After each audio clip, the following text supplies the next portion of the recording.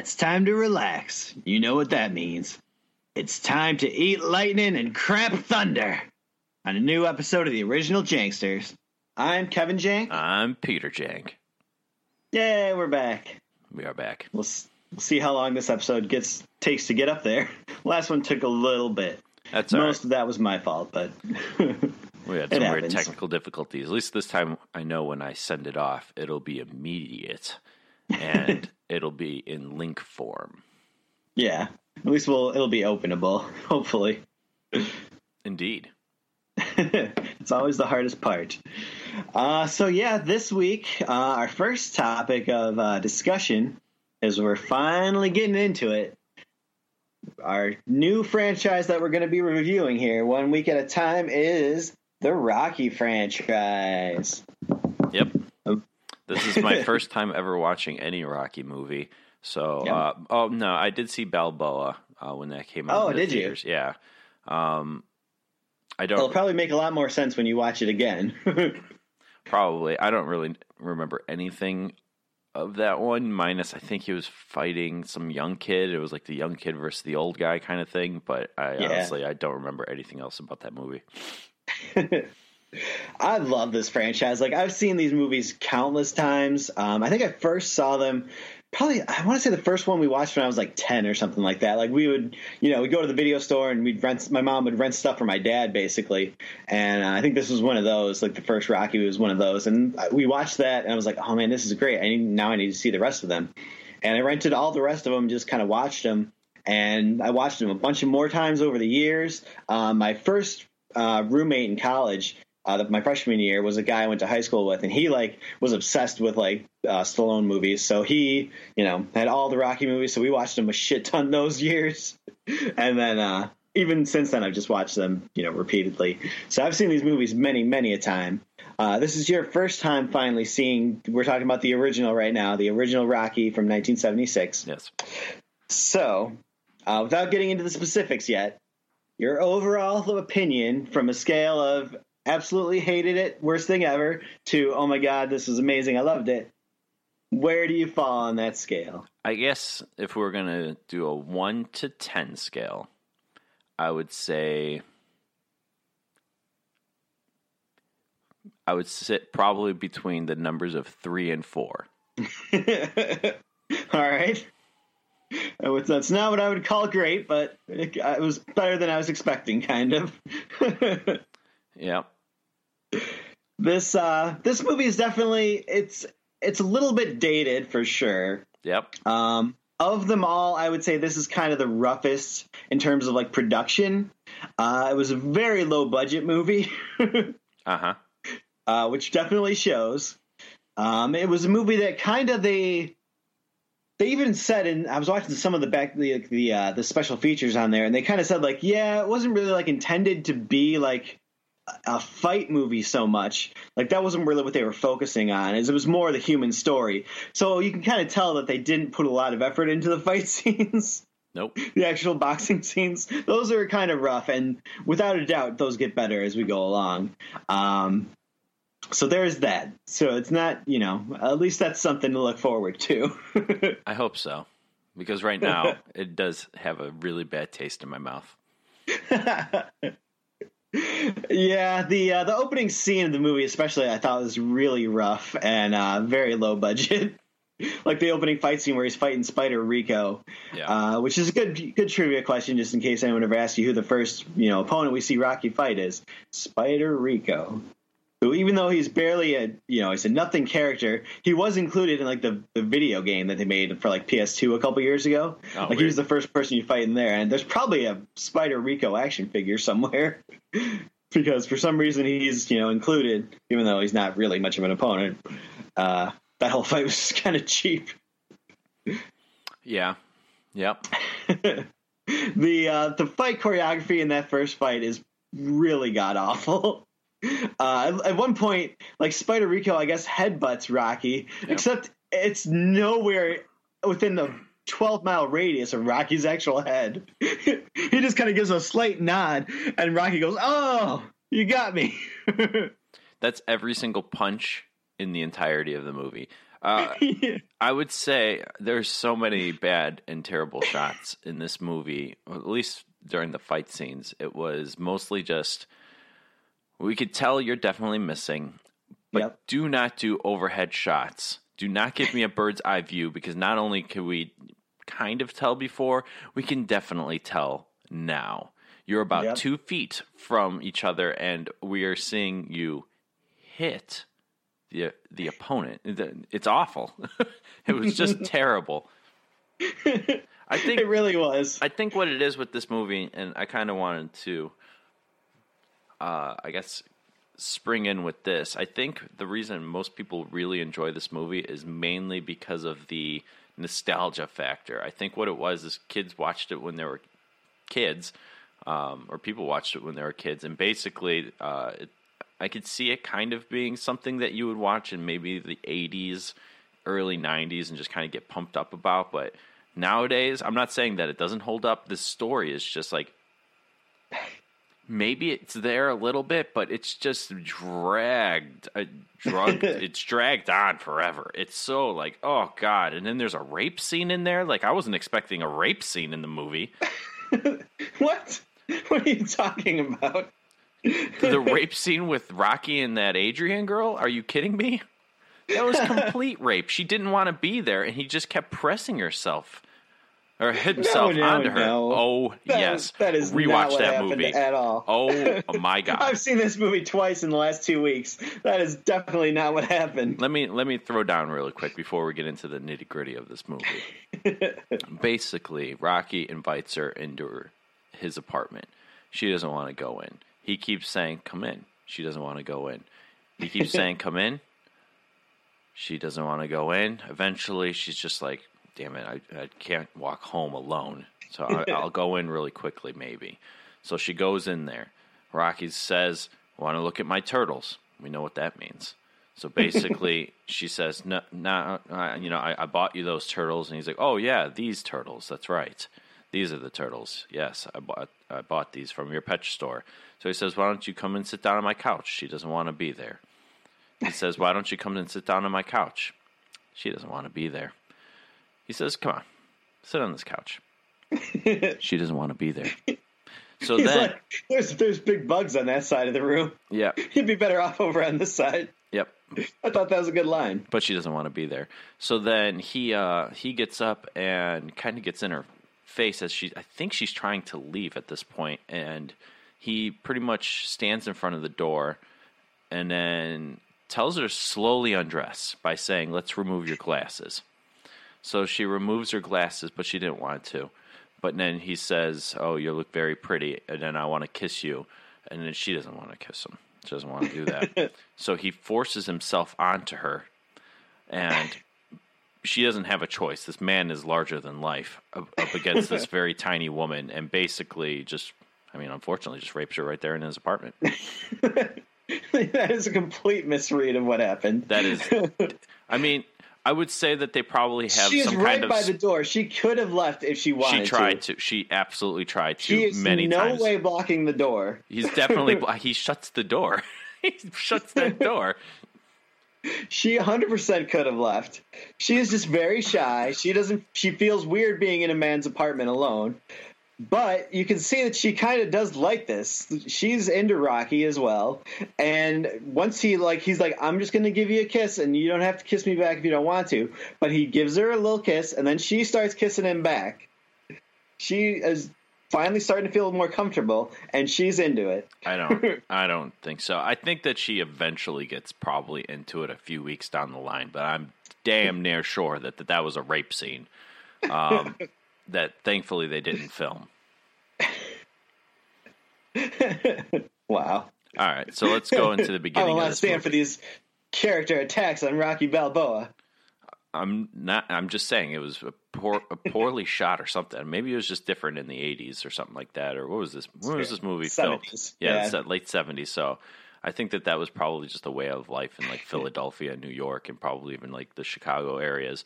In California, that definitely wouldn't stand for that. They would just be like, "May I kiss you?" No. Okay, I will go home then. In New York, it's, "Hey, I'm going to kiss you on your face. You don't have to kiss me back. You don't have to." I'm going to put my peenie in you. Oh, okay. You don't have to open your legs, but just let's see where this goes. And that's just how they did it in the Yankee states, basically.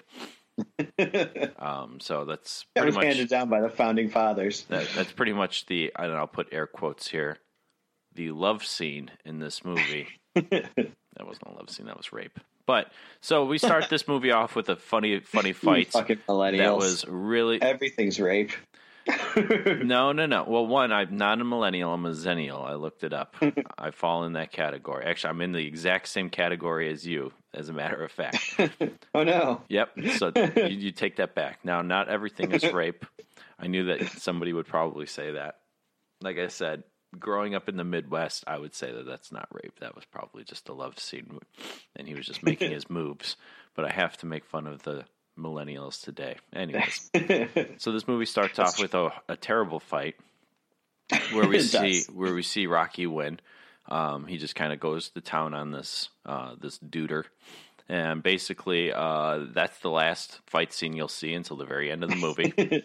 Yep, that's true. It's a boxing movie. For a boxing movie, there's very little boxing. Yeah, for a boxing movie, there's none. And so we pretty much get a little scope of Rocky and his life and his background and stuff like that. And during the very beginning of this, right after that fight, I'm trying to remember everything. So then basically what ends up happening is he knows of a guy named Apollo Creed. He's this world champion, kind of like world heavyweight champion that's shown on TV that's way down the line when they get to the Apollo Creed stuff. Well, right, but he sees some of the stuff on TV, so it's kind of sprung up in the beginning. So they're spoon feeding you who this other character that you're going to see later on down the line is, which I like that. It's called foreshadowing, but I like that when people do that in movies instead of just like, hey, this is Apollo Creed. Who the fuck is that? He's going to fight you. Who the fuck is Apollo Creed? No, we kind of get some snippets of who he is and what he's about. Apollo Creed is the world heavyweight champion at the time. He has a big fight coming up around the turn of the year. Once it gets to the bicentennial of America, they're having this big celebration fight where he's supposed to fight this ranked contender, and it's going to be a big blowout, and it's going to be watched by millions and all this stuff. So he's on TV promoting that, and Rocky kind of sees it, and one of the guys is talking crap about Apollo Creed, and Rocky's kind of sticking up for him because he likes Apollo Creed. He has no beef with him. He thinks he's a good champion. Which I like, that there is actual respect there. It's not like, oh, this guy's just a douchebag. No, he's a good dude. We meet a few other characters and stuff like that. Like we meet Mick when they go to the gym, and basically we find out. Man, I don't remember because I kept fading in and out of this movie because it was so damn boring. But basically, it is very 70s paced. It's very for 70s. Sure. But we find out that Rocky's locker had been emptied, and he moved all of his stuff into a bag, and we find out that Mick moved it out into a bag or whatnot because I guess Mick is training some new guy that he thinks is going to be better than Rocky, basically. Rocky's kind of disappointed, and you see this kind of like downward spiral of like Rocky in his life, and he's just kind of like getting, for lack of a better word, a couple licks to the chin in his personal life. This whole movie's kind of a constant kick to the nuts of Rocky Balboa, at least the first half. We're just like, man, this guy's life is just terrible. Like, he lives in a shithole with, basically no friends other than Paulie, who is just the worst kind of asshole. Yeah, he's kind of a piece of shit. He's got, his eyes set on this girl, Adrian, who's, pretty attainable. It's not like she's, the most popular girl in town. He's got to really try to get her. It seems like she'd be pretty attainable for a guy like him, but even she's just he goes in every day trying to tell her jokes and stuff, but she's just having none of it for the most part, and just kind of she's so shy that she can't even acknowledge him or say anything when he comes in. Yeah. And then Thanksgiving comes around. We find, you forgot to mention, so Adrian is also Paulie's sister. So I think he comes over for Thanksgiving, right, Rocky or whatnot, and I think Adrian's making dinner. Tells Rocky to come over tomorrow for Thanksgiving, and the whole walk over there the next day, he's like, Rocky keeps asking him, "Did you tell Adrian I was coming?" And he's like, "Yeah, I told her. She's going to be so thrilled."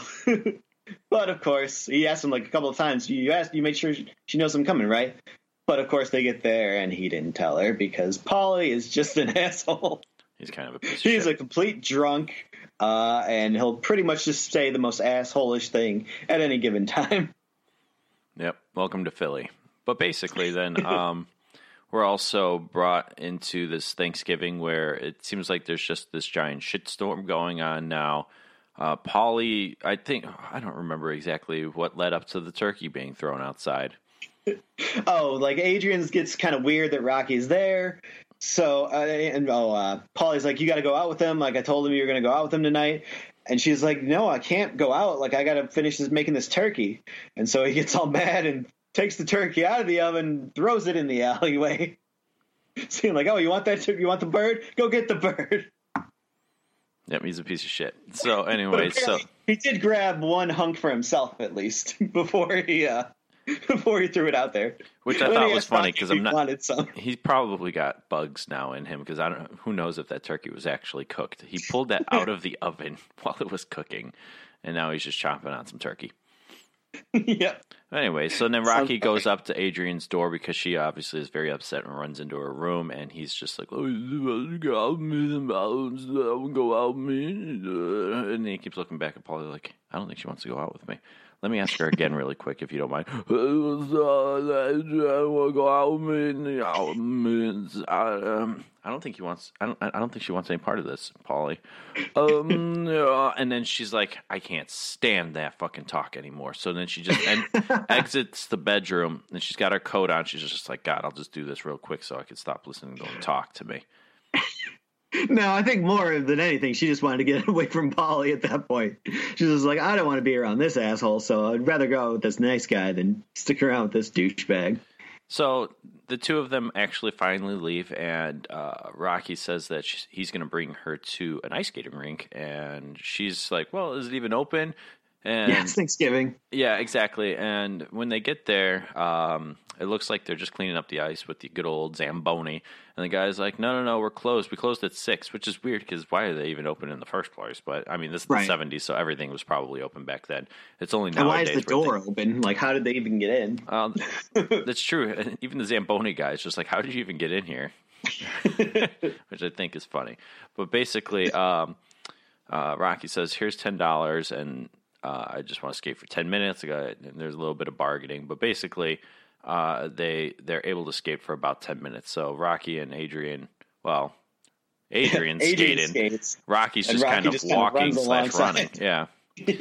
But yeah, they're kind of just doing their thing, talking and getting the feels. The whole part of it's really boring. The only thing that the whole thing that kept coming to mind was the whole guy just screaming, "You got 8 minutes!" Yep. That's the best That was part. so funny. He's just rushing him along. Yeah. Every time they try to have like a nice moment, it's like this guy's interrupting. You got 3 minutes.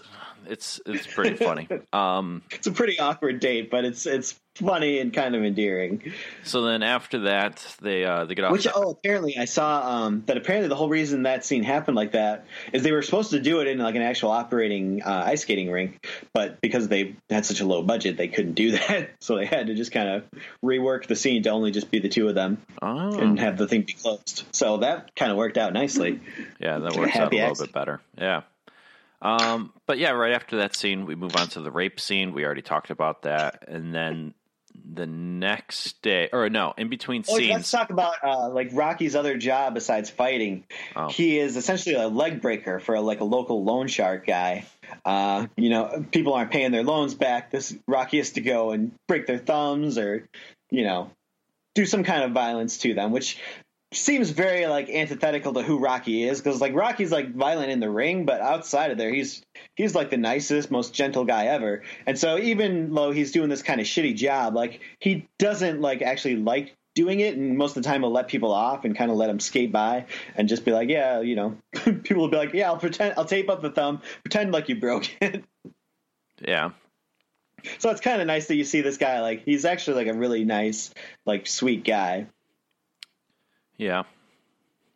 It's just kind of a weird job for him to have. I did like the interactions between Rocky and the driver for Gazzo. This like his driver guy is always giving him shit. They just keep talking shit to each other back and forth.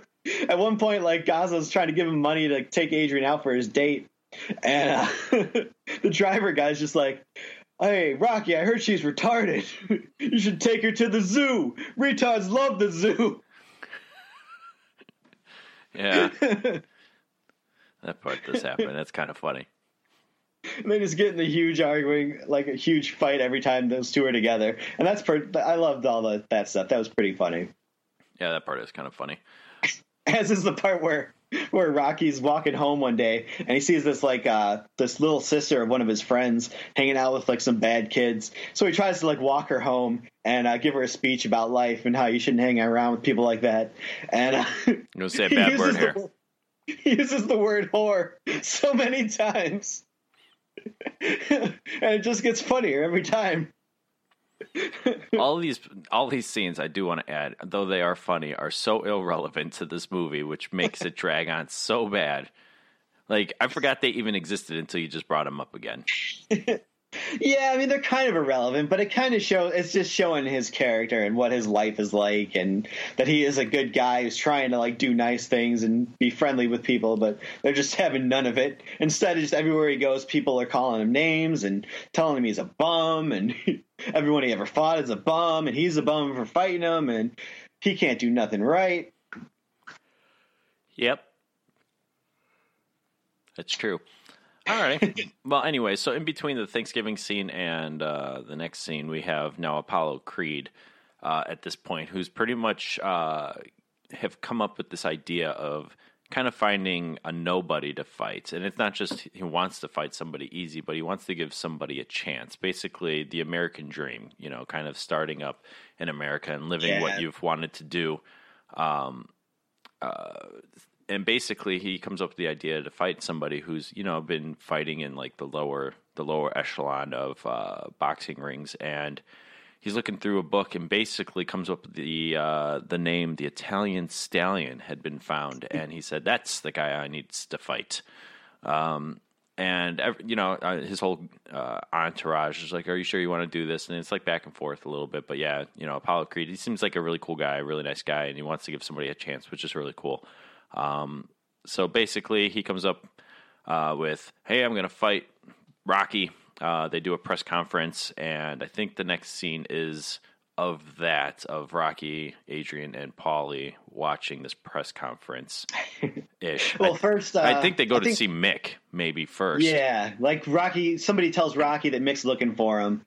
So Rocky goes and he goes up to see Mick, and Mick gives him like a card for a promoter who says that, Apollo Creed's promoter was here. He was looking for you.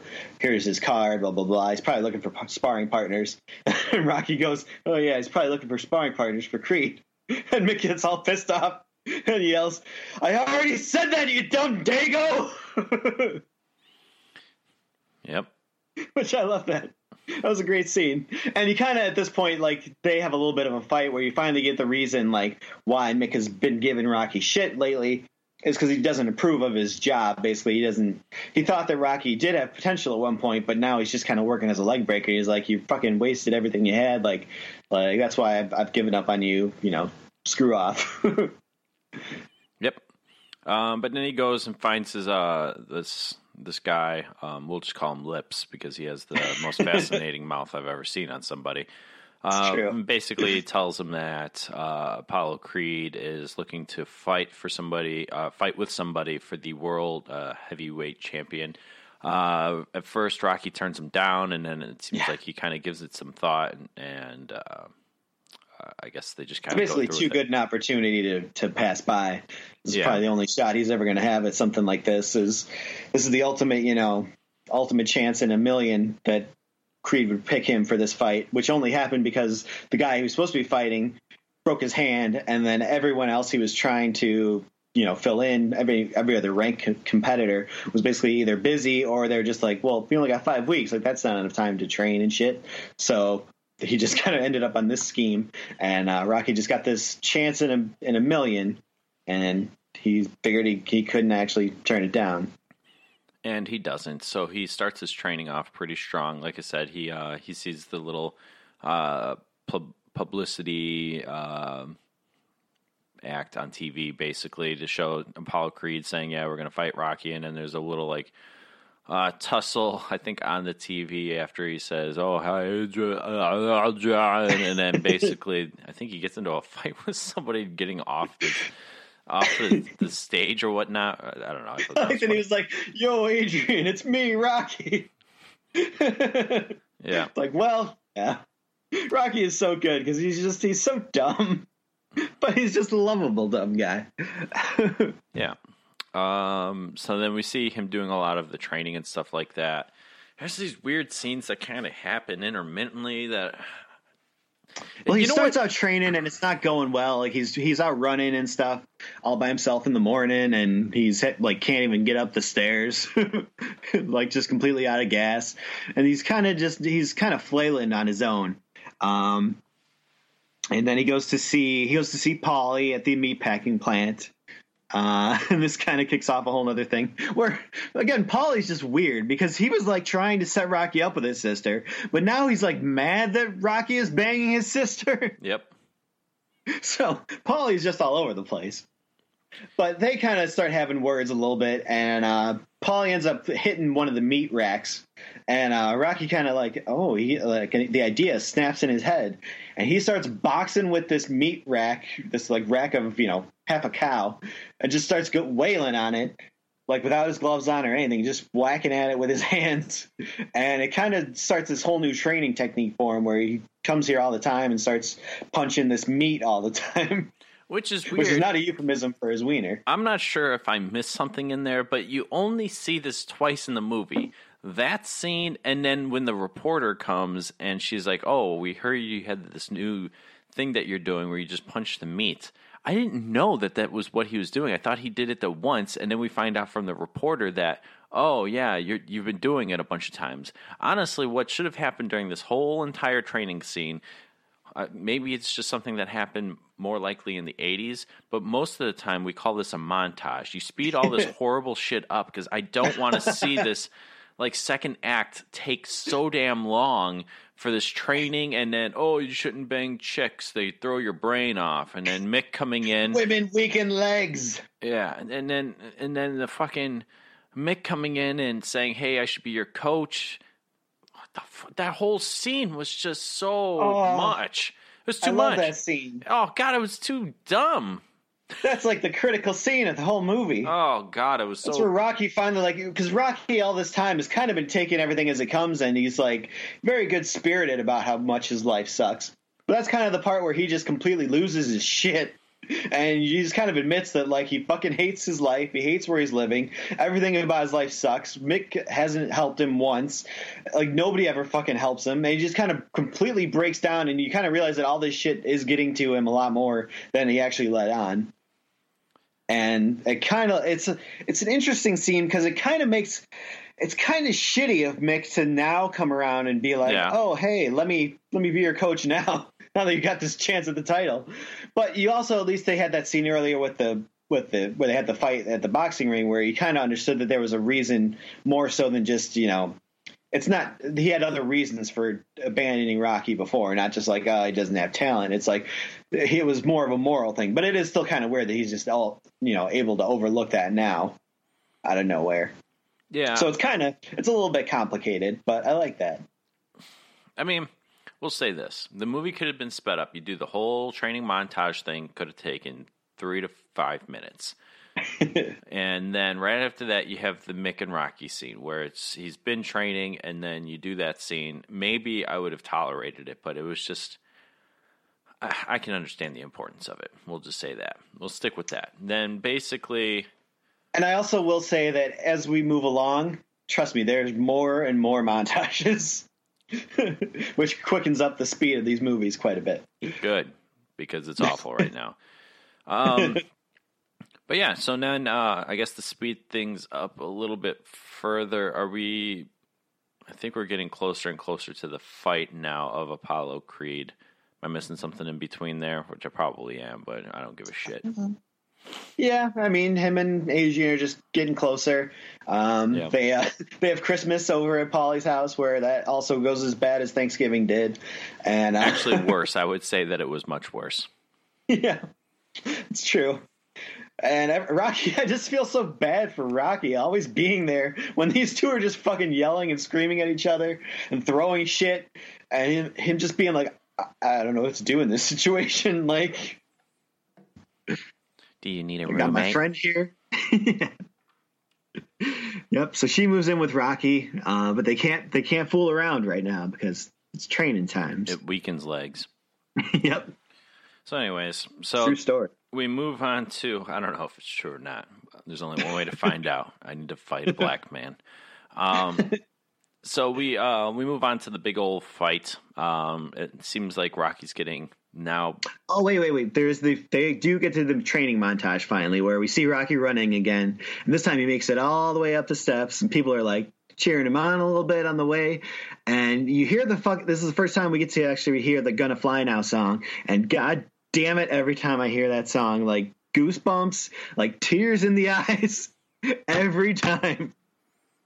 I'll tell you right when that happened. It is definitely good montage music, but it was already too late at this point. It was way too late. I was like, are you kidding me? This is still going on. Like, it did nothing to me. I probably started doing something else at this point during the movie, either working on something or doing something on my computer. The movie was just dragging so bad. So anyways. This one is a little bit long. I'll give you that. But I didn't care when that was happening. I honestly, I do not even remember him running up the steps. Now, I've seen it in like a million commercials and stuff like that, so obviously I know that he does, but I must have just been doing something else, because I remember when he started running, because I remember when the music started. I think he was running on a bridge or something like that, and then that's about all I remember. I just listened to the music. And I was probably doing something else.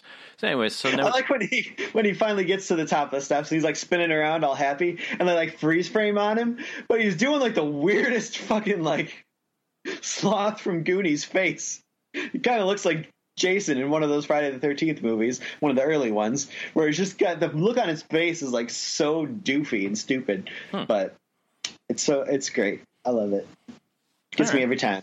It didn't get me. So we finally get onto the fight where he's sponsored by the meat company that Polly works at, and I think Polly's got a robe that doesn't fit. Yeah, it's way oversized. It does have the meat company on the back of it, but it does say the Italian Stallion on the back as well. So we get to the big old nasty fight. Apollo Creed comes in with a much more elaborate entrance. George he's Washington. Coming in dressed up like George Washington. He's throwing coins at people and stuff. Yeah, that's kind of funny. I love Apollo Creed. He's just so fucking good. He's so charismatic and just such a great personality to see as like a boxing champion. Yeah, I liked him too. He was pretty cool. It wasn't like your typical ones from nowadays where everybody's just pissed off at the world. He just seemed like a good-hearted fella. He's having fun. He loves this stuff. He's really good at it. Nobody's beaten him up to this point.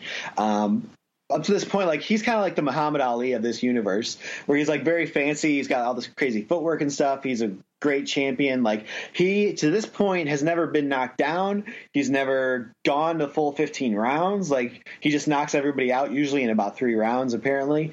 So nobody's ever actually lasted all 15 rounds.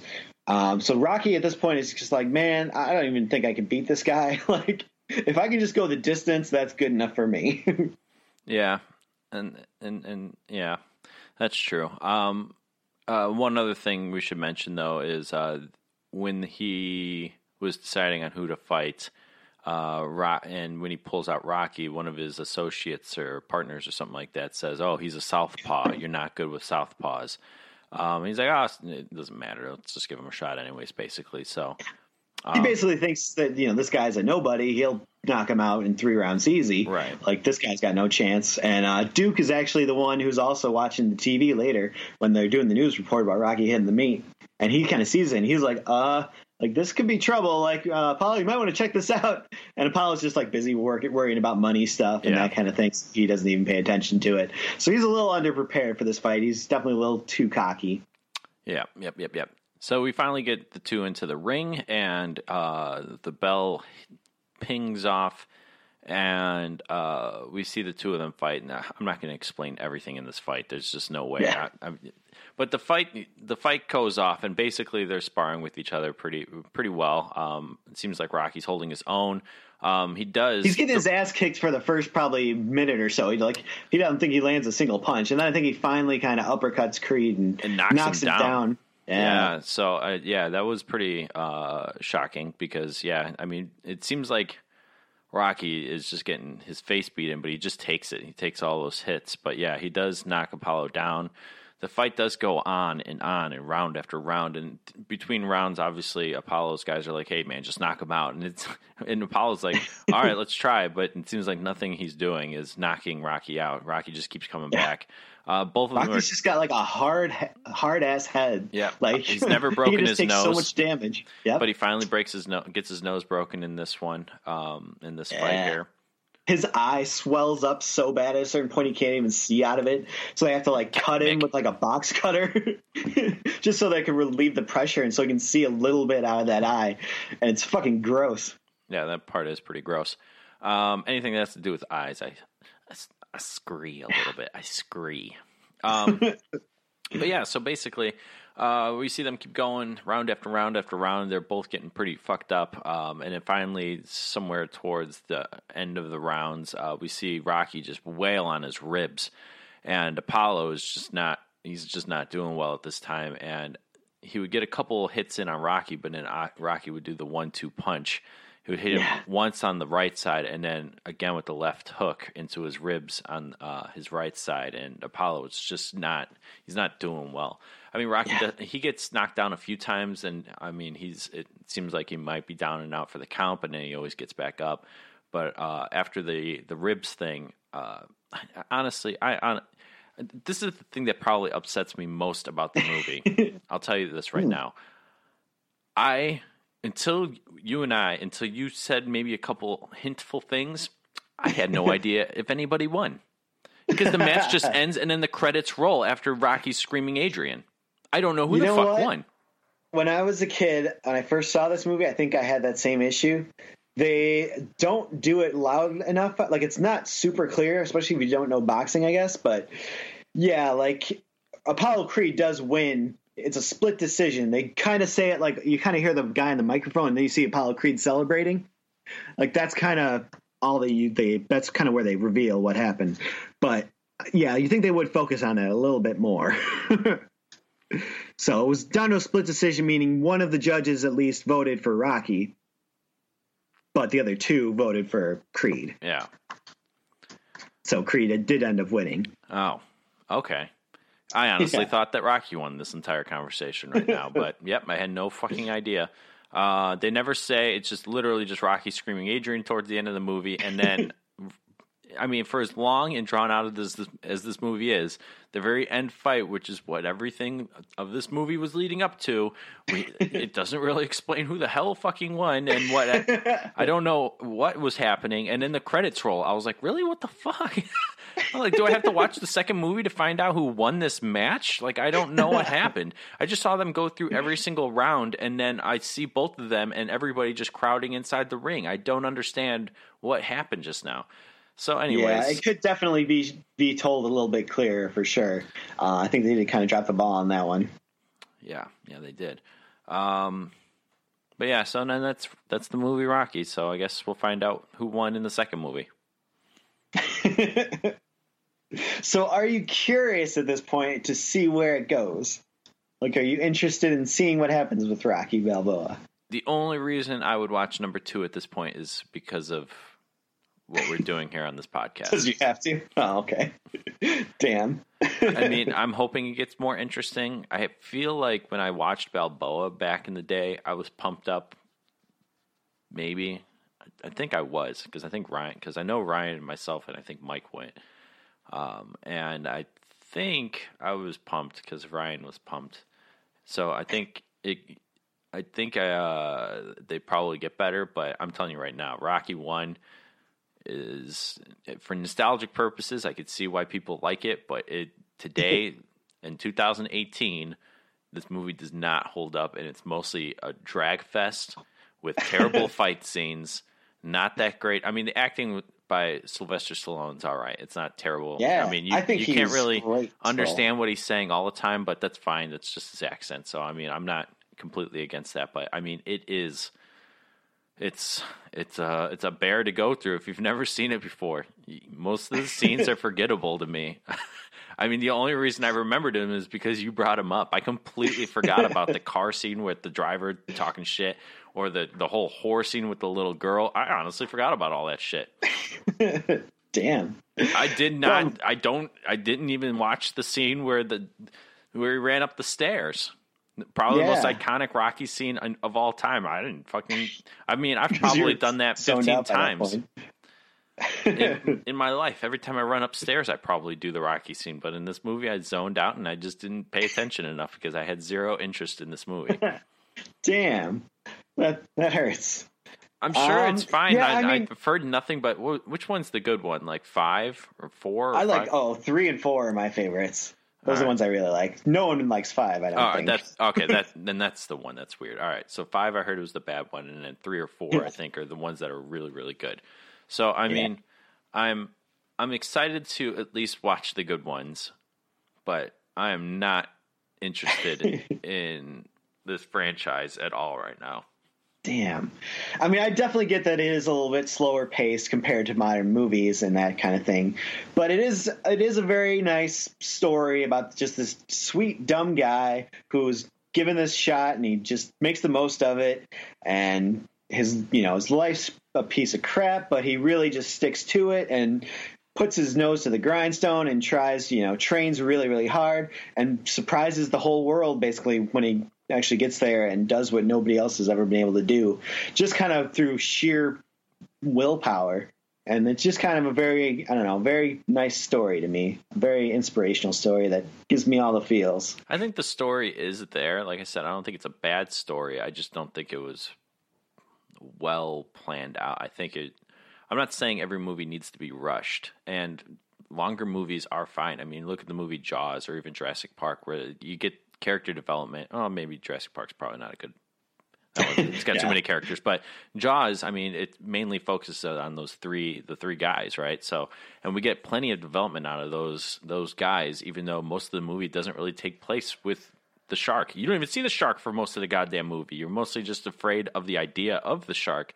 But we still get enough development of these 3 interesting characters where I'm not just oh, get to the shark. No, I'm actually interested in these 3 guys because of their I don't know, their personalities and stuff like that, where it's just like with Rocky, you just get a dumb guy talking to the shy girl, which is fine. It's an interesting premise, but because one of them you can't understand and the other one doesn't like talking, it's just like, what the fuck am I watching? This isn't fun for me. It's like watching a tard talk to a tard. That's basically what I'm watching. Is like watching two-year-olds talk to each other for the first time and using real words. And then the angry brothers just comes in just obscenely obnoxious throughout most of the movie. You're just like, I hate what's happening in this movie. And then the movie's a boxing movie with terrible fight scenes and very few and far between. That part is true. But I did like the characters in this movie. Even Paulie, who is an asshole, he kind of becomes a lovable asshole. No, he does not. He is never not in this movie. Not in this movie at all. Okay, all right. Yeah. As time goes on, you'll kind of see a little bit more better sides of him finally. This one, not so much. Okay. I guess he lifts the rope up for Adrian at the end, so it's somewhat redeeming, but not very much. He's a pretty big asshole throughout this movie, but he is kind of funny. Rocky, I really do enjoy. As dumb as he is, I like that he just kind of keeps saying stuff, even if it doesn't make sense. Like his whole story about the Southpaw, like why they call it Southpaw. Like I didn't understand any of that, like what he was trying to say there. But it was, I don't know, it's weirdly charming the way that guy, he can just like, I don't know, he can't seem to make sense, but he's so upbeat in certain ways that like even despite how terrible his life is, that you just can't help but root for the guy. Adrian, I mean, she is kind of not much of a character, but it is nice to see the two of them together because it does kind of make sense that they're just kind of misfits who else are they going to, who else is going to love them if not each other? So that's kind of nice. Yeah. And Apollo Creed is just great. Yeah, I love that. Apollo Creed, out of the entirety of the movie, I would say is probably my favorite character as of right now, just because he seems just like a genuine guy. I mean, I could see where you're coming from, Rocky, and I could see where some of his charm kind of shines in certain areas, but oh god, Apollo Creed all the way, I think. Yeah, Creed is pretty amazing. Like that guy's got tons of personality. Like that's a dude you can hang out with. He's just full of life. Full of life and full of Lando. And you know who wrote this movie? Yeah, Rocky. Or Sylvester Stallone. Yeah, he directed it. I saw that in the opening Not this credits. one. This one was directed by another guy, but he's directing pretty much most of the rest of them. Oh, really? I thought it said directed by Sylvester, but maybe it was just written by Sylvester is what I saw. Yeah, he wrote it and then starred in it. Basically, the reason this movie is so low budget is once he wrote the script, he brought it to the studio or whatever, and he was like, "I want to star in it." And they're like, "Well, like we want to get like a bigger star." Like I think they're talking about like Burt Reynolds was one of the people, right? Robert Redford, James Caan. They're like, "Yeah, we want like a big person like that." And he's like, "Well, I really want to star in it." And they're like, well, we'll let you do that, but we're only going to give you a little bit of money if you do it that way. We're going to basically cut the budget way down, keep it low budget, because we don't trust that the movie's going to make a lot with you in the lead, because you're an unknown. So basically, he ended up taking that gamble, and it really paid off, because let's face it, these movies made a lot of money. His career fucking took off. Somehow. The reason he was like one of the biggest actors in the 80s is all because of this movie. This really started everything for him. So that was a gamble that he definitely, I would say, won. Yeah. Put it all on the line. You risked it for the biscuit.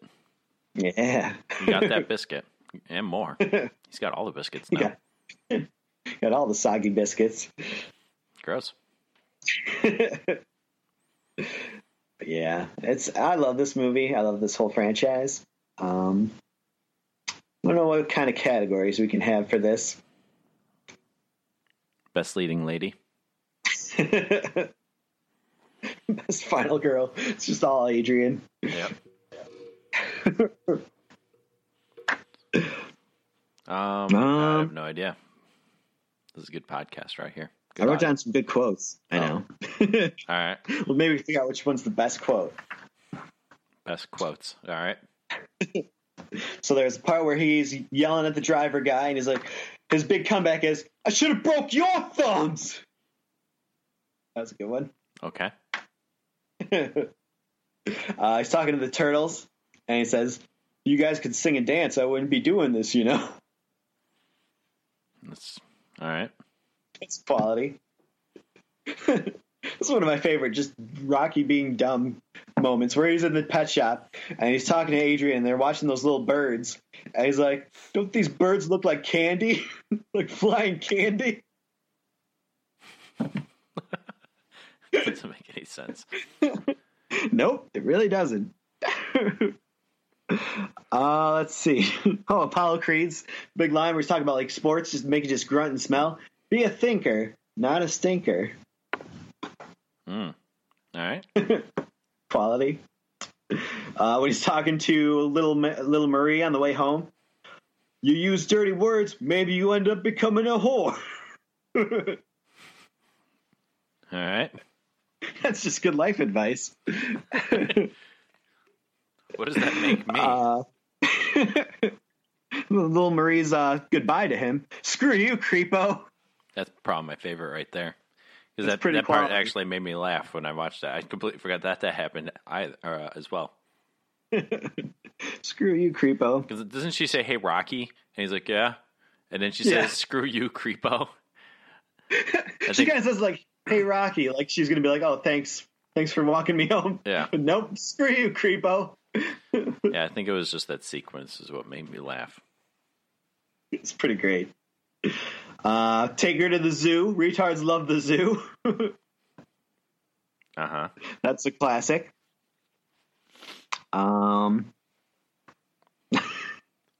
like like when he takes Adrian to his apartment and she's like, she wants to call her brother, and he's like, oh, that's no problem, I'll call your brother for you. He just goes to the window. He goes, hey, Paulie, your sister's with me. Call you later. See ya. Yep. Just kind of adds to the rapey feeling. But he called her. He called him and told her. Yep. That would make me feel very comfortable. I said that before, you dumb dago. That's a classic. Yo, Adrian, it's me, Rocky, on TV. That was a good one. Yeah. This one might be my favorite of them all. Women, weaken legs, as we've discussed. Yeah. You're going to eat lightning and you're going to crap thunder. Mm-hmm. It's a good one. Cut me, Mick. Yeah. And when Rocky's going back out there, you stop this fight, I'll kill you. That's just a classic one that I feel like, I think they use that again, or they play it again in one of the other movies. I feel like I've seen that way more than anything else. Oh. There you but go. I'm going to go with women, weaken legs. Just the way he says that. All right. I'm good with women, weaken legs. Mick again, and we didn't even talk much about Mick, but Mick is great in this movie. Burgess Meredith fucking kills it. Like, he's just such a, like, he's just good at being angry and yelling shit. Yeah. Yeah, he's all right. He gets even better as it goes along. Like, he really is the likable, old man. I hope and this so. one, like, it's hard because I'm looking from the outside.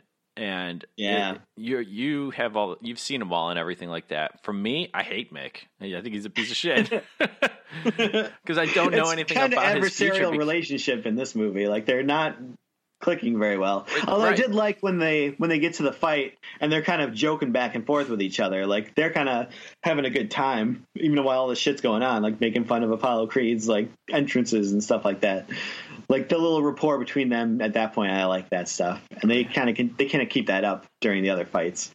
Yeah, I'm hoping to see more of their character development between each other, but as of right now, it just seems like Mick's a piece of shit, and then he just suddenly showed up for the fight. So I was very confused on most of the aspect of this movie.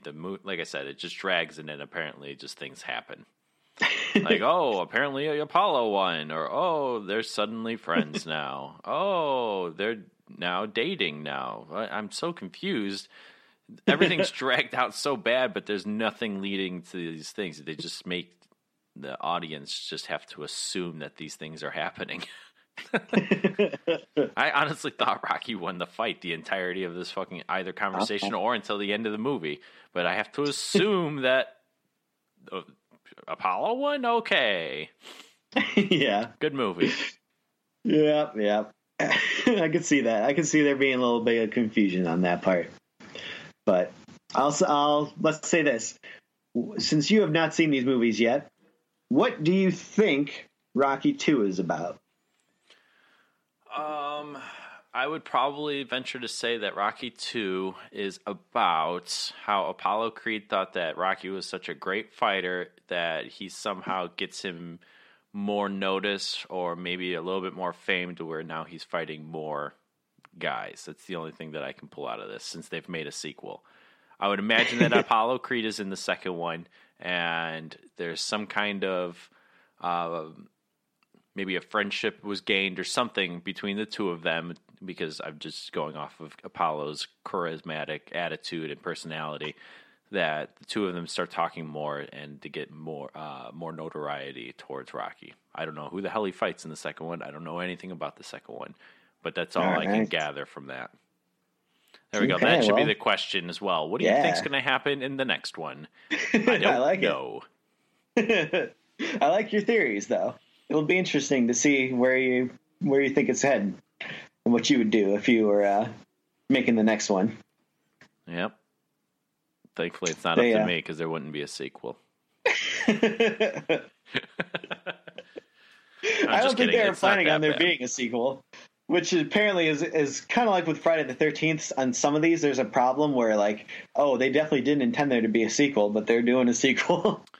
Man. So they kind of wrote themselves into a little bit of a corner. They got to get out of it. But I have to talk a little bit about that 6-hour documentary. I've got all this information building up, and we just got off the whole Friday the 13th series. Just give me like 10 to 15 minutes after we're done with the questions with Rocky. That's all I need. Oh, I think that's all I got.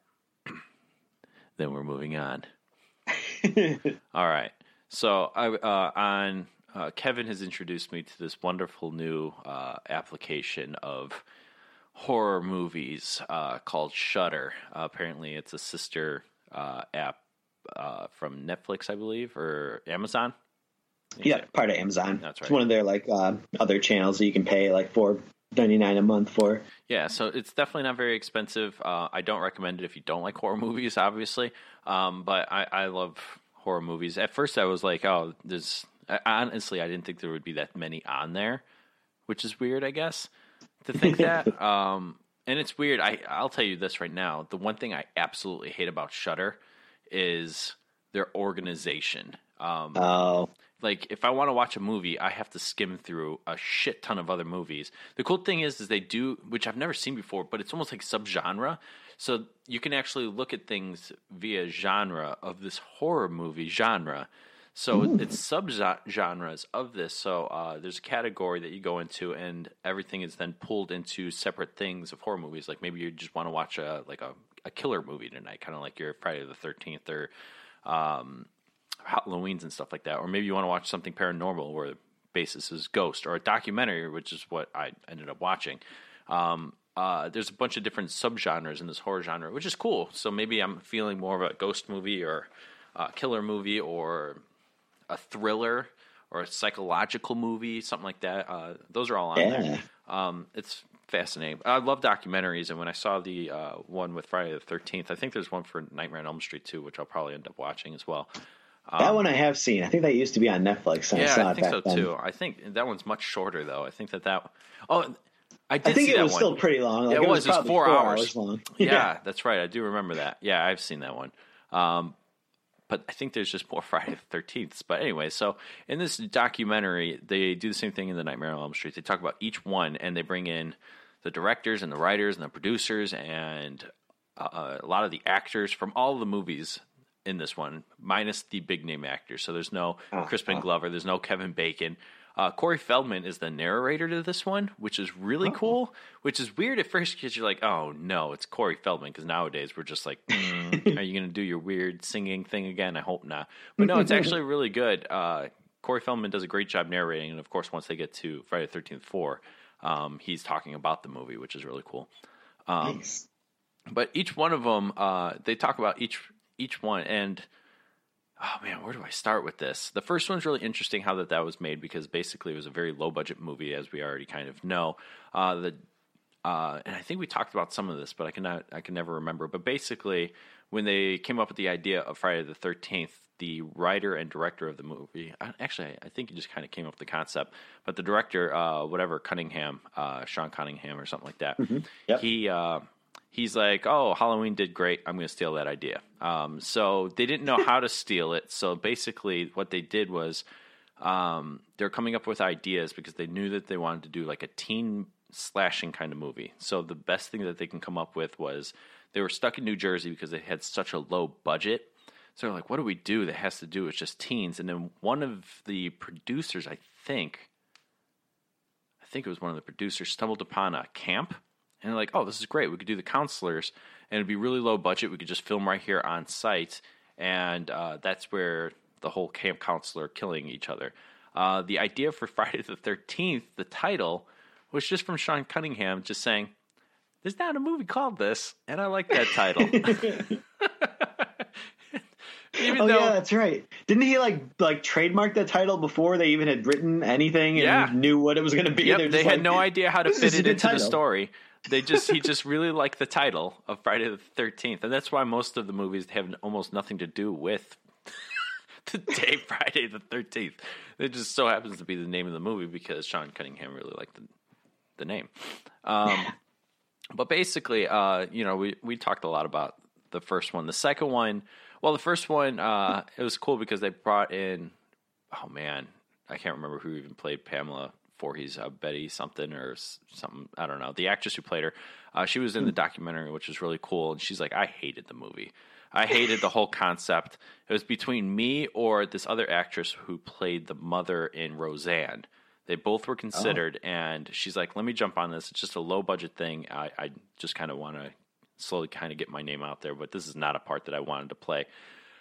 She said she didn't like it at all, but she did it anyways, and she never thought it would be as big as it is today. So I thought that was pretty cool. A lot of the actors and actresses in these movies thought the same thing, minus like the kids. Any of the like the adult actors were just like, nah, this is definitely not a movie I'd normally do, but they're like, oh, whatever, we'll just do it.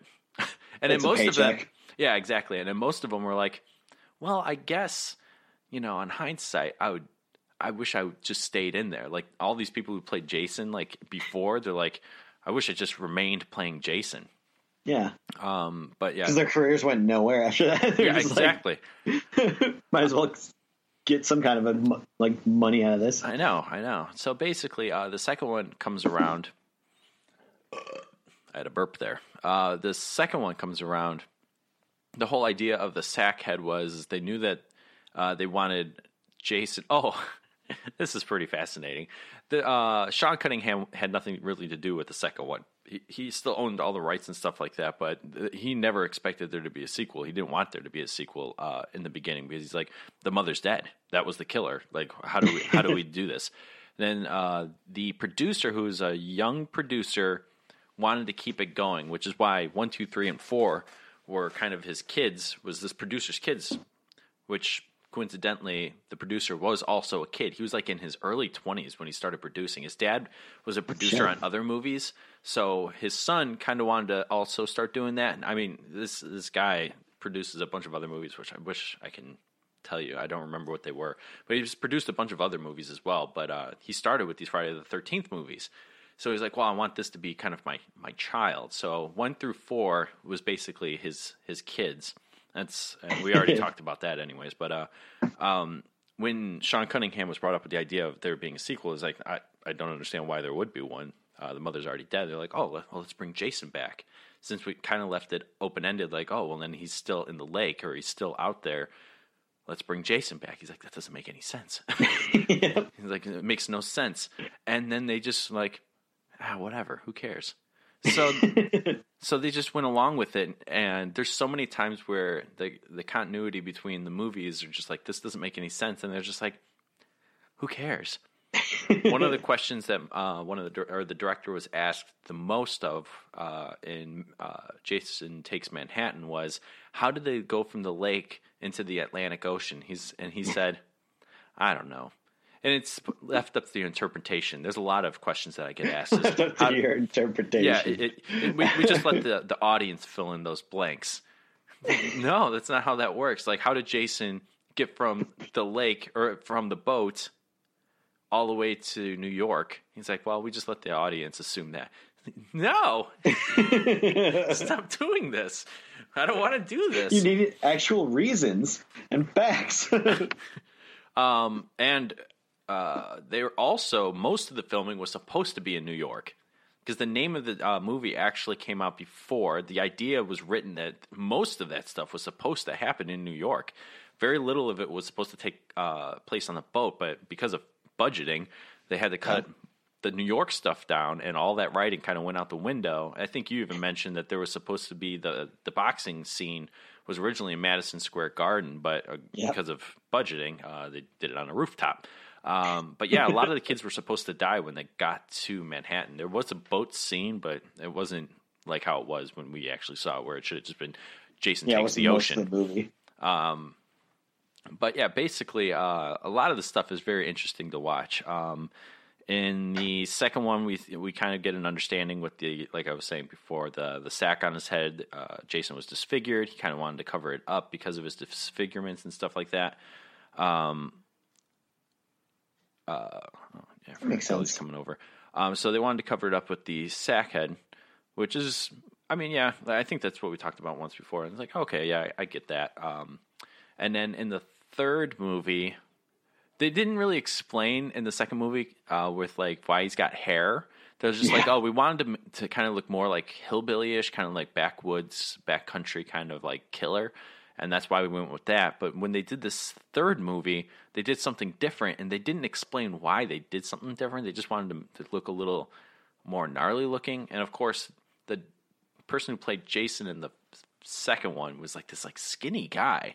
Like I saw him, he's just this skinny dude. Oh yeah, I've seen that guy. And then the third one was this old man. He was probably in his late 50s. I mean, he's not like old decrepit dude, but he it was cool because I guess in a way he was almost like a method actor. He did not want to associate himself with any of the teenagers in the process of making the movie. He only wanted to see them while they were filming. That made it scarier for the teens when he did show up to set. So he said, damn, I might be getting that one confused. I think that was the fourth one. Yeah, it was the fourth one with Corey Feldman because he said he hated Corey Feldman. He said Corey Feldman was a little shit. That seemed to be a popular opinion. Yeah, because Corey Feldman wanted to be like the other teens in the movie, but his mother kind of kept him like, no, and I guess he kind of like acted up a lot during the movie. The guy who played Jason's just like, I hate that kid. I can't remember who played Jason in the third one. I mean, they're basically nobodies, but then of course, 5, 6, 7. Nope. I don't know. I can't remember when Kane Hodder showed up. It was only for 3 of the movies. It was 7, 8. It was Jason Takes Manhattan was when he showed up. No, he showed up in the New Blood, the one with the telekinetic girl. Oh yeah, that's right. Yeah, that's right. And then he went from there. He did like 4 or 5 movies basically. So he did that. I'm just gonna skip ahead because we did a lot of like details and stuff like this already. But basically, when the Freddy versus Jason showed up, originally Kane Hodder was given the script. He was given the script, and they said, "Yeah, you're going to be Jason." He was looking very, very much forward to playing Jason, of course, for this movie. He's been looking forward to. And then when the director showed up, the director even said, "Yeah, the dude's on board." But then New Line said, "You know what? We want to go with a different actor. We want somebody different, somebody who has a little bit more personality." And Kane Hodder's like, "But Jason doesn't have personality. He's just this unstoppable killing machine. He doesn't talk. It's not like there's much to it." So they went with somebody else who had kinder eyes for the more emotional parts in that movie, which I don't really remember. No. But, yeah, I mean, I guess there's a part where Freddy's messing with his dreams and stuff, but it wasn't really emotional. I know. So I don't understand why they went with somebody else. It should have been Kane Hodder from the get-go. The writers in the movie never, ever wanted to interpret the idea of Jason being afraid of water. They wanted him to have memories of him drowning, but never to have a fear of water. But New Line kept enforcing there needs to be a fear of something. So Freddy can kind of base his motivation around that, I guess. But yeah, a lot of these were terrible New Line choices, which sucks because, I mean, I love New Line because of Nightmare on Elm Street, but a lot of weird choices went into that. And then the same writers who did Freddy vs. Jason also did the reboot, and they're like, no, we just want to do a number 12. That's all we want to do. And then they're like, well, no, let's just reboot the franchise. And so that when they did it, they're like, well, let's try to encapsulate, like we already talked about, the first 4 movies. We want to kind of go back to the beginning, but still, in essence, have basically this being a number 12, where nothing's really different. It's just Jason going around killing kids. So that's why the movie's almost like a mishmash of shit, because they're like, we want this to be a number 12, but then they want it to be a reboot, but we want to try to also incorporate the first 4 movies, so it could be like one congruent story. And it's like, what the fuck? You guys fucked it up. It should have just been a number 12. We already know Jason. You don't have to retell the story. Yeah, I agree. Like, that was never a good idea. Because we've already seen just him going around killing the camp counselors. Like, at least do something different with it. Take it in another direction, even if it doesn't work as much. I will say this, and it didn't actually hit me until I watched the documentary, but the reboot was, I'm not saying it was number 12, but that was the 12th movie in the Friday the 13th franchise. Do you think they'll ever be... Do you think they'll make a 13? Oh, that's a good question. They should. man. I mean, that would be almost stupid not to. And then what the hell? Yeah, would they're they missing do? out on a huge marketing opportunity. I know. I don't think we talked about this, but I'd heard somewhat recently that I think LeBron James, his production company, is looking into another Friday the 13th movie. No. Yeah. So I mean, obviously, I don't want him produce him to be in charge of the movie. But if it's just his company, he's giving them money, and he's got actual people who like the series in charge, that's fine. But yeah, I'd be okay. I mean, I don't want him directing it, but heavens no. If he's just going to fund it, why not? Yeah, but yeah, the documentary is definitely very interesting. I mean, I would only recommend that to very big fans or just fans of a horror genre, because it's not just Friday the 13th stuff. I mean, it is very Friday the 13th, but it is very interesting watching this span of a series go from the very beginning to the very end. But it was interesting for me because we just got done watching all the goddamn movies. So, yeah. I hope they make more, but I know before this LeBron James thing, they had been talking about doing basically a prequel, probably fucking Leatherface, where you get to see Jason's dad and stuff like that and show his childhood. And it's like, no. I don't need to see all these killers when they were kids. You know what's interesting is I hate when people change it that much, because we see that with Halloween 3. We also saw it with Jason Goes to Hell, which is weird because that's when Sean Cunningham came back. He came back. He's like, oh, let me jump into this, but I don't want there to be, this Jason, reoccurring Jason kind of thing, because he didn't do Jason the first time. He did Jason's mom. Yeah. So it's I don't want there to be another Jason. We've already seen him plenty of times, so that's why they start off the movie killing him right away. But we've seen how that doesn't work. They even bring up the fact, well, I mean, Halloween did it with 3. Did that work? Because if it didn't, why would you try to recreate a horrible idea like that? Yeah. I mean, they tried to do it with 5, and that didn't work either, where they had just Roy, the ambulance driver. I mean, that's true, but I mean, technically it was... not technically, but mentally, it was Jason. We all thought it was Jason, and then we find out later it wasn't. It was just we were Scooby-Dooed, but basically we thought it was Jason the entirety of the movie. Where this one, it was it's the essence of Jason, but it wasn't Jason. We're seeing other people take on the part of Jason. It was stupid. It was like watching the Poltergeist or Exorcist. Yeah. By the way, have you ever seen Halloween 3? No.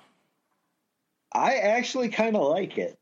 I think it's not the worst thing in the world. I don't have that one. I've only got the remakes and I think the first 2 of Halloween. But I don't. Once you get past the fact that there's no Michael Myers, and that's weird. It's like a mess of a movie where there's too many different things going on, but it's fucking just weird enough to be cool. Huh. That's interesting. Yeah, no, I haven't seen that one yet. I just know of it, but yeah, maybe. It's not on Shudder though, which sucks. Oh, I know. I don't know why they don't have that one on there. No, they don't have 1, 2, or 3. 4. Do they have one on there? Oh no, they do have one. Yeah, that's right. Yeah, but yeah, they have 1, 4, and 5. Weirdest compilation. So random. You know what I have been? I think they have all of them on there. So I've just started trying to watch Phantasm, the first Phantasm. There's fucking 5 or 6 of those, I think. Yeah. And I think they're all on Shudder, so I'm going to probably try to get through them all. Yeah, I might have to cram them. I really don't know even much about what it's about. That's the one with the ball. Yeah. Yeah. Yeah, I know something about a ball and a really tall, bald guy. Yeah. I've seen a couple of them. I know I've seen the first one and a couple of them when I was younger, but I just remember the big, tall, dark. I think they call him the dark guy or the dark man or something like that. That's racist. And then, he's a white man, so it's fine. And then there's that silver ball that just kills people, which is an interesting concept. Yeah. But yeah, it's called Pinball, the horror movie. It's called Tommy the Pinball Wizard. Marble Actual Madness. But yeah, it's all right. It's not the best movie. It's just one of those weird horror movies. Yeah. I tried to watch Mandy. Did you? think I almost got physically ill halfway through that movie. Wow. I had to stop watching it because there's just too much. Like, I was getting nauseous watching these lights and blurry visions, and it's like an LCD trip from hell. It really is. I couldn't watch it because I was just getting sick as fuck. I was getting angry and like getting anxious and stressed out. It was the weirdest feelings I've ever got for watching a movie. Wow. I didn't get any of that, but the first like 45 minutes is real boring. I feel like if you see it in the big screen, it would probably be an experience because, like you said, it's just fucking crazy colors and shit. It would probably fuck you up. I only got to 55 minutes. It was right when his girlfriend or wife or whatnot is captured, and we see the weird cult thing where the guy's got his wiener out, and then it ends. I stopped it right when it goes back to Nicolas Cage, who's like kind of on the couch or tied up or something like that in the house, and I was like, I can't do this anymore. I physically can't do this anymore. That's when it starts getting good. Like he smelts like his own axe and shit. And it fucking gets nuts. He like has a chainsaw fight at a certain point. It's nuts. I couldn't do it, man. I might have to go back to it, but as of right now, if I watch any more of it, I will have to sit there with a bucket. Oh man, that guy who directed that movie, that Panatos Cosmatos or whatever his name is, like he directed another movie with a bunch of midgets in it. That's also, I think, on Shudder. I haven't sat down to watch that one yet, but it's like Across the Black Rainbow or something like that. Oh, I need to see that. Yeah. That sounds better than Mandy. And bringing it full circle, his father was the guy who directed Rambo and Cobra. Oh, I like Cobra. Coming back to Stallone. I've never seen any of the First Blood movies, but all right. Interesting. I know Nick mentioned that Bird Box on Did you see that podcast that you recorded yesterday. Yeah, I watched that as well. I also don't understand why everyone is fucking losing their shit about this. It is not good. I don't either. I want to see it just to see what everybody's talking about, but out of the people that I've talked to now who have seen it, they're like, I don't understand it. It's like, well, I don't want to waste my time watching this shit movie then. Yeah, it's really fucking bad. Like, I mean, some of it could have been okay, but first off, I wish someone would have warned me going in that they never show the creatures at all. Oh, so I would have not watched it then. Isn't it just isn't it like the Scarecrow, basically? Like everybody just like can see their fears or something like that? It's basically like The Happening, where you see something and then you kind of go crazy and kill yourself. Oh. Like you see your dead mother or something and it makes you kill yourself. That sounds the most interesting movie ever. Yeah, they never show you what these people are actually seeing that's causing this or explain really what it is. There's one guy who has a theory, but who knows if that's fucking right or if any of it's fucking accurate. And really, it's just The Happening. That's kind of what it feels like. It's a remake of The Happening. Which is what people wanted. I remember them all screaming that they wanted a sequel to The Happening, and here we are with Bird Box. Everyone loves The Happening. With Sandra Bullock on Cube, so that's pretty good. Who looks more and more like Michael Jackson every day. She does. I never put that together, but you are absolutely correct. She looks just really like Michael Jackson. Yep. She does. This time she just looks like Leonardo. If Michael Jackson was trying to disguise himself as a Ninja Turtle. Yes. I also watched, there's a new, I guess it's like a one-off of Black Mirror. Bandersnatch. How was that? I don't know. It made me angry. I wish it was just an actual movie, not just this interactive fucking you choose your own adventure type thing. Because that was just stupid. Oh, that actually is a thing where you're choosing the adventure? Yeah, like I literally couldn't watch it on my smart TV because it's like you have to do this from a device that has, the ability to choose things. So I had to put it on the computer and put it like on the screen. So that was already annoying. And like every couple of minutes it would pop up with like a choice and you have to pick one. And it's like, fuck, I don't need to, this is so much paying attention that I don't need. Well, now I definitely don't want to watch it. I just want to sit down and watch a movie. I don't want to be a star in it. They're not paying me. There's alternate paths, and like it takes you back sometimes. Like you'll get to the ending of one, and it'll take you back to one of the choices. But I still feel like I didn't see all of them, so I don't want to have to go through it again just to try to get the other ones. Yep, no, I'm good. I think I'll pass on that one as well. Yeah, I was like, this would have been better if you just give me a straight story. It was actually kind of interesting. It was about a guy making a game in the 80s, and it was like, oh, this is cool. I saw the previews, and I was like, oh, this sounds pretty cool. I like the music in the 80s. I mean, this whole 80s thing, I love it, but I have a feeling that they're going to overdo it. Somebody's going to overdo it, dude, and it's going to kill it. Wait. I hope not, because I'll still love it.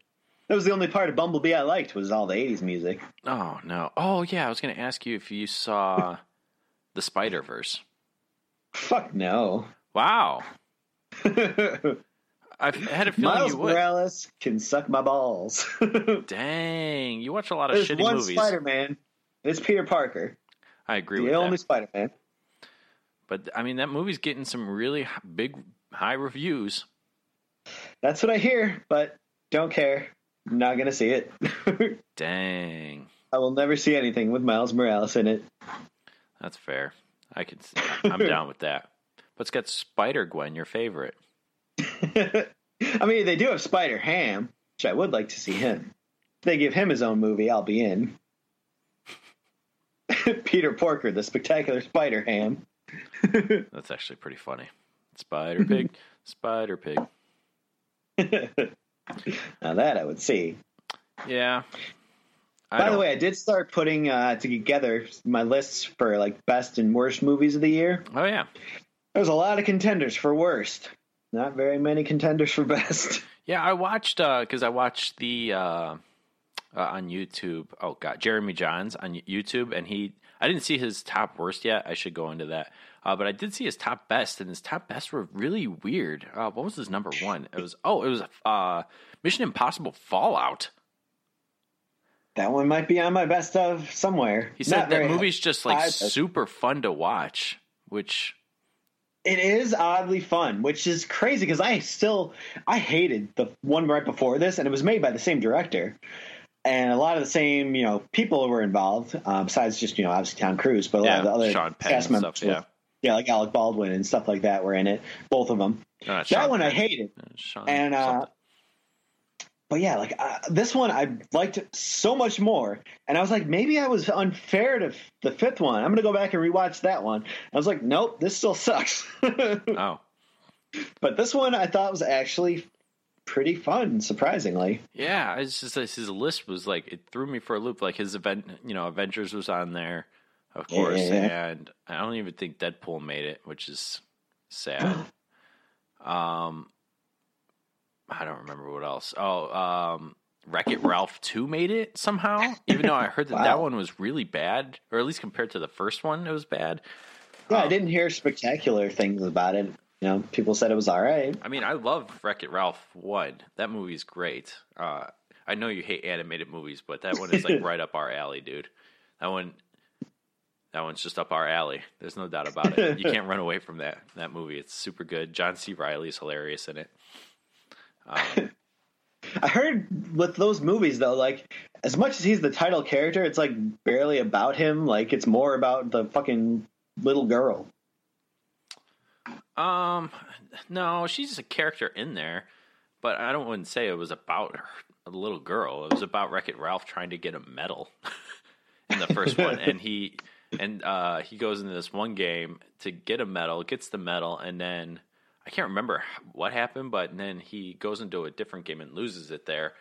And that's where like he meets the little girl, but she's just kind of like almost like weird, oddly like comic relief. But I mean, I'm not against Sarah Silverman. I guess she's like one of those like you love her or hate her things. I don't really have feelings. I think she's hilarious. She is. Like, I loved her show on Comedy Central. I have like all the seasons on DVD. That show is fucking hilarious. I totally recommend you watching this movie. It's a fun movie. Sarah Silverman does an amazing job as that little girl. John C. Reilly is pretty funny through it. What's her face? I mean, there's just a bunch of great comedians in there that I don't see why you would even dislike it at all. I know you're probably still not going to watch it anyways, but it is a video game movie of video games that we enjoyed. So and there's a bunch of like callbacks to like Sonic or Street Fighter and stuff. It's funny. By the way, I love John C. Reilly, but I think 2 of his movies might make my bottom list of the year. Dude, I heard people were... Oh, that's right. That's what I was going to ask you. Holmes and Watson. I heard people are walking out of that movie. I should have walked out of that movie. It was fucking terrible. I have not seen a comedy this not funny in forever. Like, it was so awful. Yeah, I've heard nothing but terrible things of this movie so far. It was all like jokes about like fucking, like modern day references and old timey things. Like Sherlock Holmes was trying on different hats, and there's like, he tries on one that's like, it's red and it says "Make England Great Again." Isn't that funny? Wow. That's like a scary movie, but no, the epic movie. Yeah. Like low. It's really what it felt like. It felt like one of those movies where it's just references for the reference's sake, and not actually a good plot. Like, I don't think I laughed once the entire time. Damn. And I love those two. Will Ferrell and John C. Reilly are so good together. But this movie, I don't know what they were doing. Like, I don't think there was a script. Like, they were just probably improvising the whole thing, and it didn't work. Yeah, this movie's pooping. People are either walking out, asking for refunds. There was one review that said, I had to wake my friend up 3 times before the 50-minute mark just so on the 3rd time we can leave. It's like, Jesus. That's pretty bad. Oh, yeah, thank God it was at least short. I want to say it's only like 90 minutes long, but Jesus Christ. It was so bad. Yeah. There was like a musical number for some reason at one point, and it wasn't even... I don't think there was a single joke in it. Like, why is this here? Yeah, we'll have to... I'm actually interested in hearing your list. My thing is, like, once I hear your list, I'll probably have to... Because I don't know what to watch this year. Like, I always like... Oh, did you see Aquaman? No. Oh, damn it. That's getting good reviews, too. You're just, like, pooping on all the good ones and then going to see the bad ones. It's not really getting that good of reviews. I've heard it's a fun movie to watch. Compared to other DC movies, it's getting good reviews, but still not good reviews. I heard it's not terrible. I heard that the acting is better than what... Well, that's the problem, is, like, we're comparing it to the other DC movies. So, I don't know. I'd probably still go watch it. I almost watched it the other day because I've been off, and I've had to keep going into work on my days off. So I'm not going into work today, even though I was originally supposed to. It's like, goddamn, this goddamn vacation sucks. Yeah. You're not actually using vacation days then, are you? If you still have to go to work? Well, I haven't worked any full days, so it's kind of good because, like, when I'm going into work, I'm getting paid while on top of my vacation. So, okay. All right, whatever. I'll take it. But yeah, I was supposed to go in today and do a bunch of stuff, but I was like, fuck it, man. I'm just gonna email myself all the information and then just work at home. I'm done trying to do all this at work. I mean, it's nice to get paid, but I don't want to go all the way to work to just do this stuff, to work on the slowest computer ever known to man. So this computer's like from 2008, I think. So it just runs ridiculously slow. I hate it. And then most of the time when you're trying to do stuff in Excel, it may or may not actually save. Or while saving, it'll freeze, and then you've lost everything. Oh, God, that's the worst. Yep. So my computer doesn't do that, so I'll just work from home just to save myself heartache.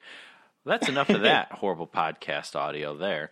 But yeah, I'm interested in hearing your top 10 best and worst. Are you going to do them in 2 separate episodes, or are you going to try to cram them into one episode? Yeah, I'll probably break them up. Neat. Cool. Do it that way. That sounds like a plan. I need to come up with a top 10 for the end of the year, even though this is the last episode before the end of the year.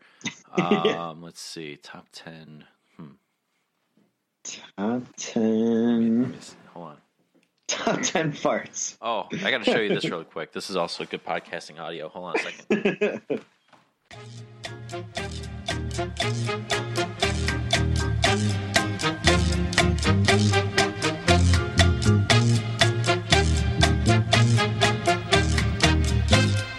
Technical difficulties. So basically, I've been playing this board game called Pandemic Legacy, and we've talked about it quite a few times on the podcast, but we finished it, we beat it, and it was glorious. And for Christmas, because my buddy Sean owns the game, he decided to do a shadow box and create all the stuff and put all the components and whatnot. Oh, hold on, let me move my mic out of the way. But all the components. This is good. There's a video component to this episode that you can't see. Exactly. So basically, it's a shadow box, and on there it has all the funniest moments that I've either I guess put together or Sean said or stuff like that. So on the top of it, it says "Saving the world one Dozier at a time." So basically, Sean's thing is he's always saying the word Dozier because he doesn't know how to pronounce the word dossier. So he says that. Also in there has my character. He's an Asian dispatcher. I've named him Ping Pong. It has the zombie guys in the game as well, right in this area here, in the center of the thing. And then we have the two big things called the Baghdad and Tokyo incidents that happened in the game. It's just a really awesome shadow box. I wasn't expecting to get one. I know that they were saying that they were going to make one for themselves, but now I guess out of all the players that played, they didn't have enough to do one for themselves, which is sad. But yeah, it's an awesome shadow box. It has my character piece in there, which people are like, is that brown piece? Or what color piece is that? I was like, oh, that's soil. That's soil. So there's a lot of funny moments that we had in there. It was a lot of fun. It was super cool that they did that. So, yeah, that was my board gaming stuff for today. I love board games. Yeah. Why don't you come over here and play Clue? I do like that. I also have this game set up on my table right now called Hoplomachus, which is like a weird, crazy poker chip game. Oh, I can kind of see that in the background there. Yeah. It's like a tactical. It's like, think of Pixel Tactics, but with more tactical decisions where you have to move your placements and stuff. It's super great. More tactics than Pixel Tactics? Pixel Tactics has more decisions, where this is more like movement and placement. So there's a little bit more of that in there. But oh yeah, it's a super great game. I keep burping up my vitamin water. Damn you, vitamins! So what else you were supposed to be good for me? Well, I guess let's talk about one of the greatest albums that came out this year, which, as we mentioned last time, not a whole lot of great ones, I must say. But one of the true stars of this year has been They Might Be Giants. One of my favorite bands of all time. They have had a tremendous year of output in that they have put out 3 albums, one of which was a double album. Jesus. So essentially 4 albums worth of stuff. Oh my God. Those guys never stop writing. They really don't. This is insane for 1 year. I know they come out with a song a week basically for their Dial-A-Song thing, and they basically just put out, a bunch of them and combine them into these albums as they go along. Do they still do that? Yeah, they're still doing it. Dang. They restarted it, I want to say 2015, 2016, but they do it as an online thing now instead of an actual phone number that you call. You can go online and every week there'll be a new song. It's fuck. I don't know how they do it. How you keep coming up with music like this. Are they good though? Honestly, a lot of them are. I mean, sure, with that kind of volume, they're not all going to be hits, but more often than not, I would say they're pretty good. There's definitely a lot of good songs. In fact, the album I'm going to talk about today is the first one that came out this year. This came out early in the year. It's called I Like Fun. And it's one of the best collections of songs they've done in a while. And it kind of has a theme where a lot of the songs, especially John Linnell's songs, are all about death, it seems like. So I guess they're just kind of getting old and reaching that point where they're thinking about death a lot. Oh, no. Kind of in that post-midlife crisis because they got to be in their 50s, maybe late 50s by now. And I guess they're just starting to contemplate where life is heading. And actually, in a lot of their recent music, I've always kind of liked John Linnell more than John Flansburgh of the two Johns. And that's still the case here for sure. But the Flansburgh songs are slightly better than what he's been doing recently. So even on his part, I would say they're definitely, getting a little bit better. So overall, this I Like Fun album is really, really good. I like it a lot. I'm going to play a couple of the songs here. Luckily, the clips are shorter, so that's good. Is it easy for you to edit those songs, by the way?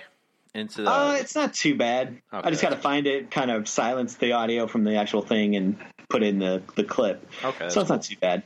It was a lot easier than I thought. All right, cool. That's good to know. All right. So this is the first song on the album, kind of in keeping with the death theme. It's a song called "Let's Get This Over With." But just, we all know how this is going to go. Let's just hurry up, get it over with. The drum beat never changes tempo.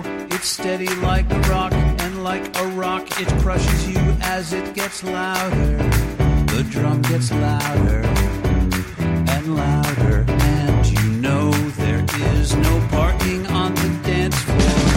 And when you wake up, you can feel your hair grow, crawl out of your cave, and you can watch your shadow creep across the ground until the day is done. All the while the planet circles round the sun. Everybody knows how this goes, so let's get over it and let's get this over with. After all the spelling mistakes, after all the groping in the dark, can this page of strange gibberish get a final punctuation mark?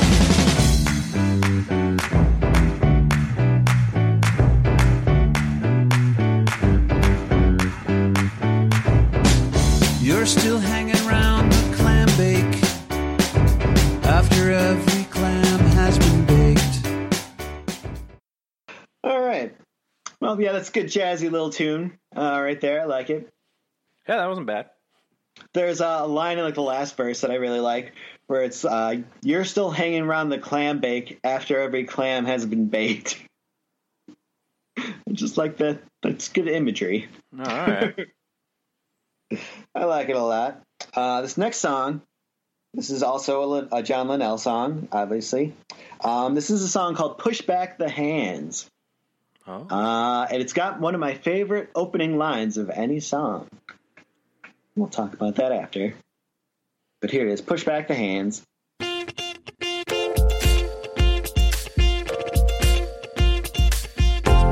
would give up your right arm to go back to when you had a right arm. You'll need some muscles to move it backward. Push back the hands of time. Broken glass is glittering like diamonds. Can't hear yourself thinking over the sirens. Push back the hands of time. Push back the hands of time.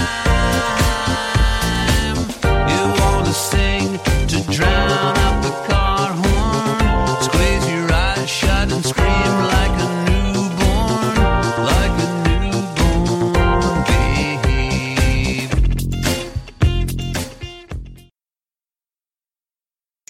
Smooth and jazzy.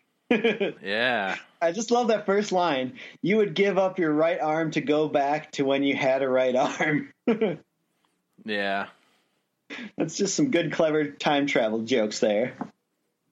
I like it. Who's to say we haven't done that every minute of every day? Maybe we did give up our right arm to go back to when we had a right arm. I like that. Yeah, me too. Very good. This next one is a little song called "I Left My Body." It's basically about dying and just, getting out of your body and not being able to get back in.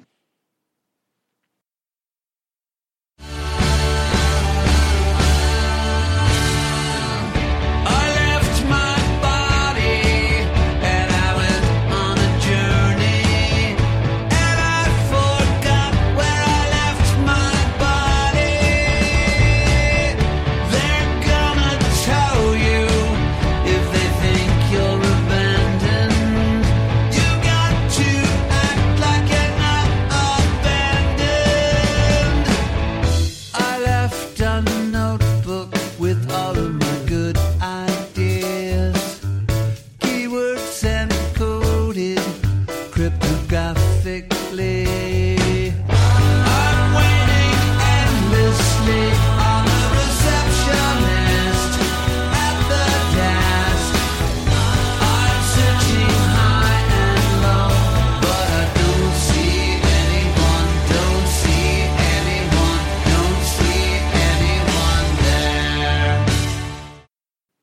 good one. All right. I didn't hear most of it because for some reason my computer took a doo-doo on me. It played everything, but for some reason it just took a doo-doo. But take a doo-doo pie. It's a little bassy, so it could be harder to hear. I'll just play one more, although I would also recommend Mrs. Bluebeard. That's a good song about basically someone you trusted murdering you and then kind of looking back and regretting it. Oh, okay. And how you should have seen the warning signs. So that was a good one. When the Lights Come On is also very good. But this is a song called By the Time You Get This. And it's a song about a time capsule that I guess was left by someone in probably the 1800s for people in the early 1900s. And I think I'll cut it off before it gets to the... Oh, man, damn, I wish I had the clip, but we'll find it later. All right, here we go. By the time you get this note, we'll no longer be alive. We'll have all gone up in smoke. There'll be no way to reply. You'll be wondering about the world that vanished long ago, and the words that reach you now that were buried underground. Greetings to everyone in 1937. It seems that you were never aware that we were here. You're probably too busy rejoicing in the present to stop and be reminded of the dark and troubled past.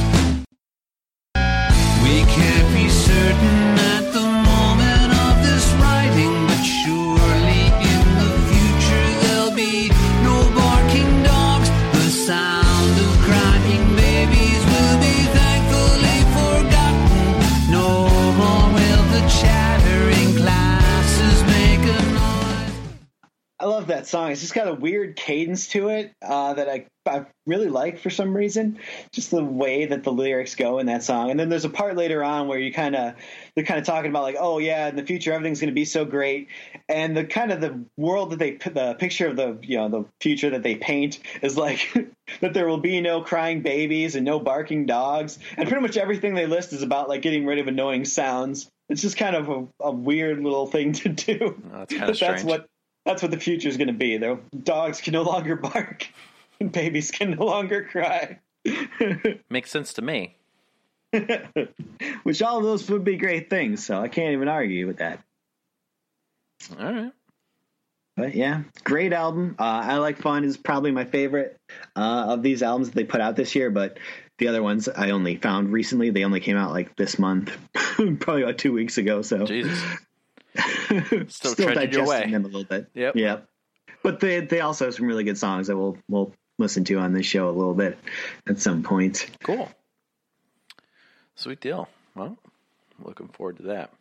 I always think back and forth, and it's like, man, they might be Giants. They have some really good songs, but then I don't like listen to them often. I mean, I have Little Birdhouse in Your Soul or whatever on my main playlist, and I love that song. But then there's some other really, really good songs that they came out with maybe 2005, I think, that I really, really liked. I think there's a song called Thumbnails or something like that. Thumbnails. I'd have to go back and look. I don't remember. Fingertips. That's yeah. Oh, I love that song. That song is so good.